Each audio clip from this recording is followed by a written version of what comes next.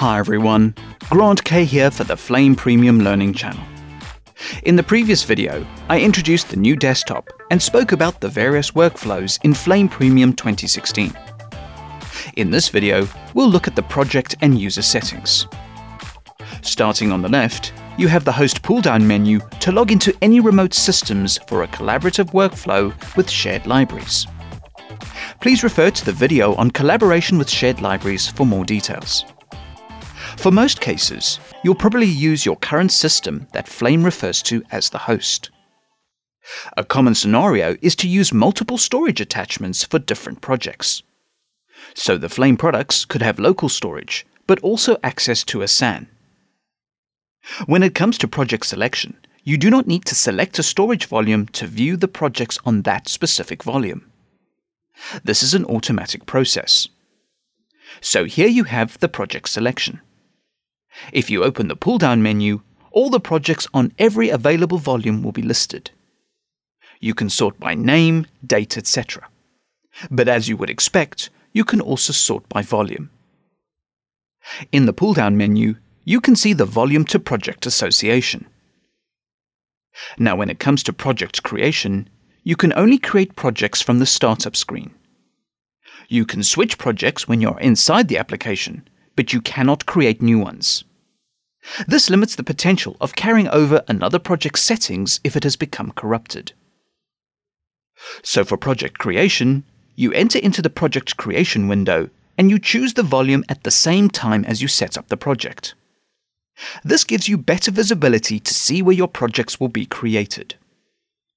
For existing artists, the layout has been tweaked for better clarification compared to previous versions. But all the relevant options for project creation are still here. A new option to highlight is the nickname entry. This optional text box allows you to abbreviate the name of the project. So when you render or export media, you can add the nickname as part of the naming tokens in order to identify the origin of the media. You also have the same option in the user creation, so you could identify who worked on a particular shot.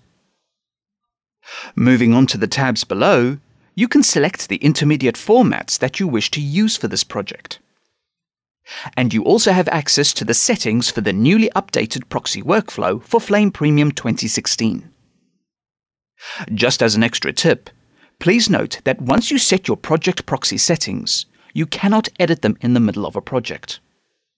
You can learn more about the updated proxy workflow in a future video. Now, once your project has been created or selected, you have a few other considerations. When you return back to the main startup screen, you will find an explicit workspace selection pull-down menu. In terms of the project structure, each project starts off with one workspace environment.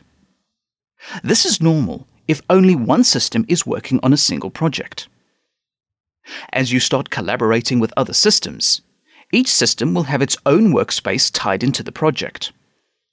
However, using the workspace selection, you can log into any of the workspaces within the project and access all the associated work.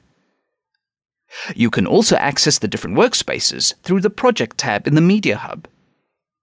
This also gives you the ability to rename and delete workspaces within the current project. We'll talk more about collaboration in a later video. For now, you have a clear and concise indication as to what project you're using, as well as the workspace you will access for this project. The next topic I'd like to briefly discuss is the user profile.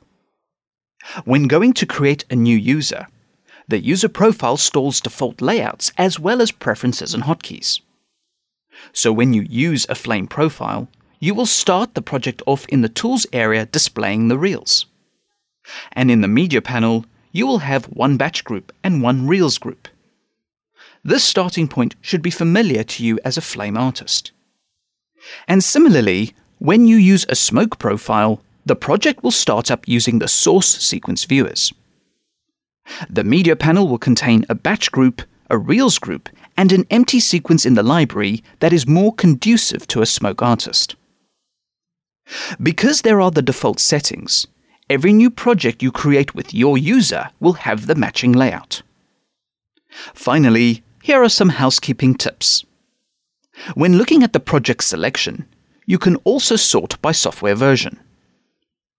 It is also really useful to know that you should be able to convert old projects to the latest version. The other small functionality is that you can delete projects from older versions. This means you do not have to have multiple installs of the software to be able to clear out any old projects. Please move on to the next video. Comments, feedback, and suggestions are always welcome and appreciated. Thank you for watching, and please subscribe to the Flame Premium Learning channel for future videos.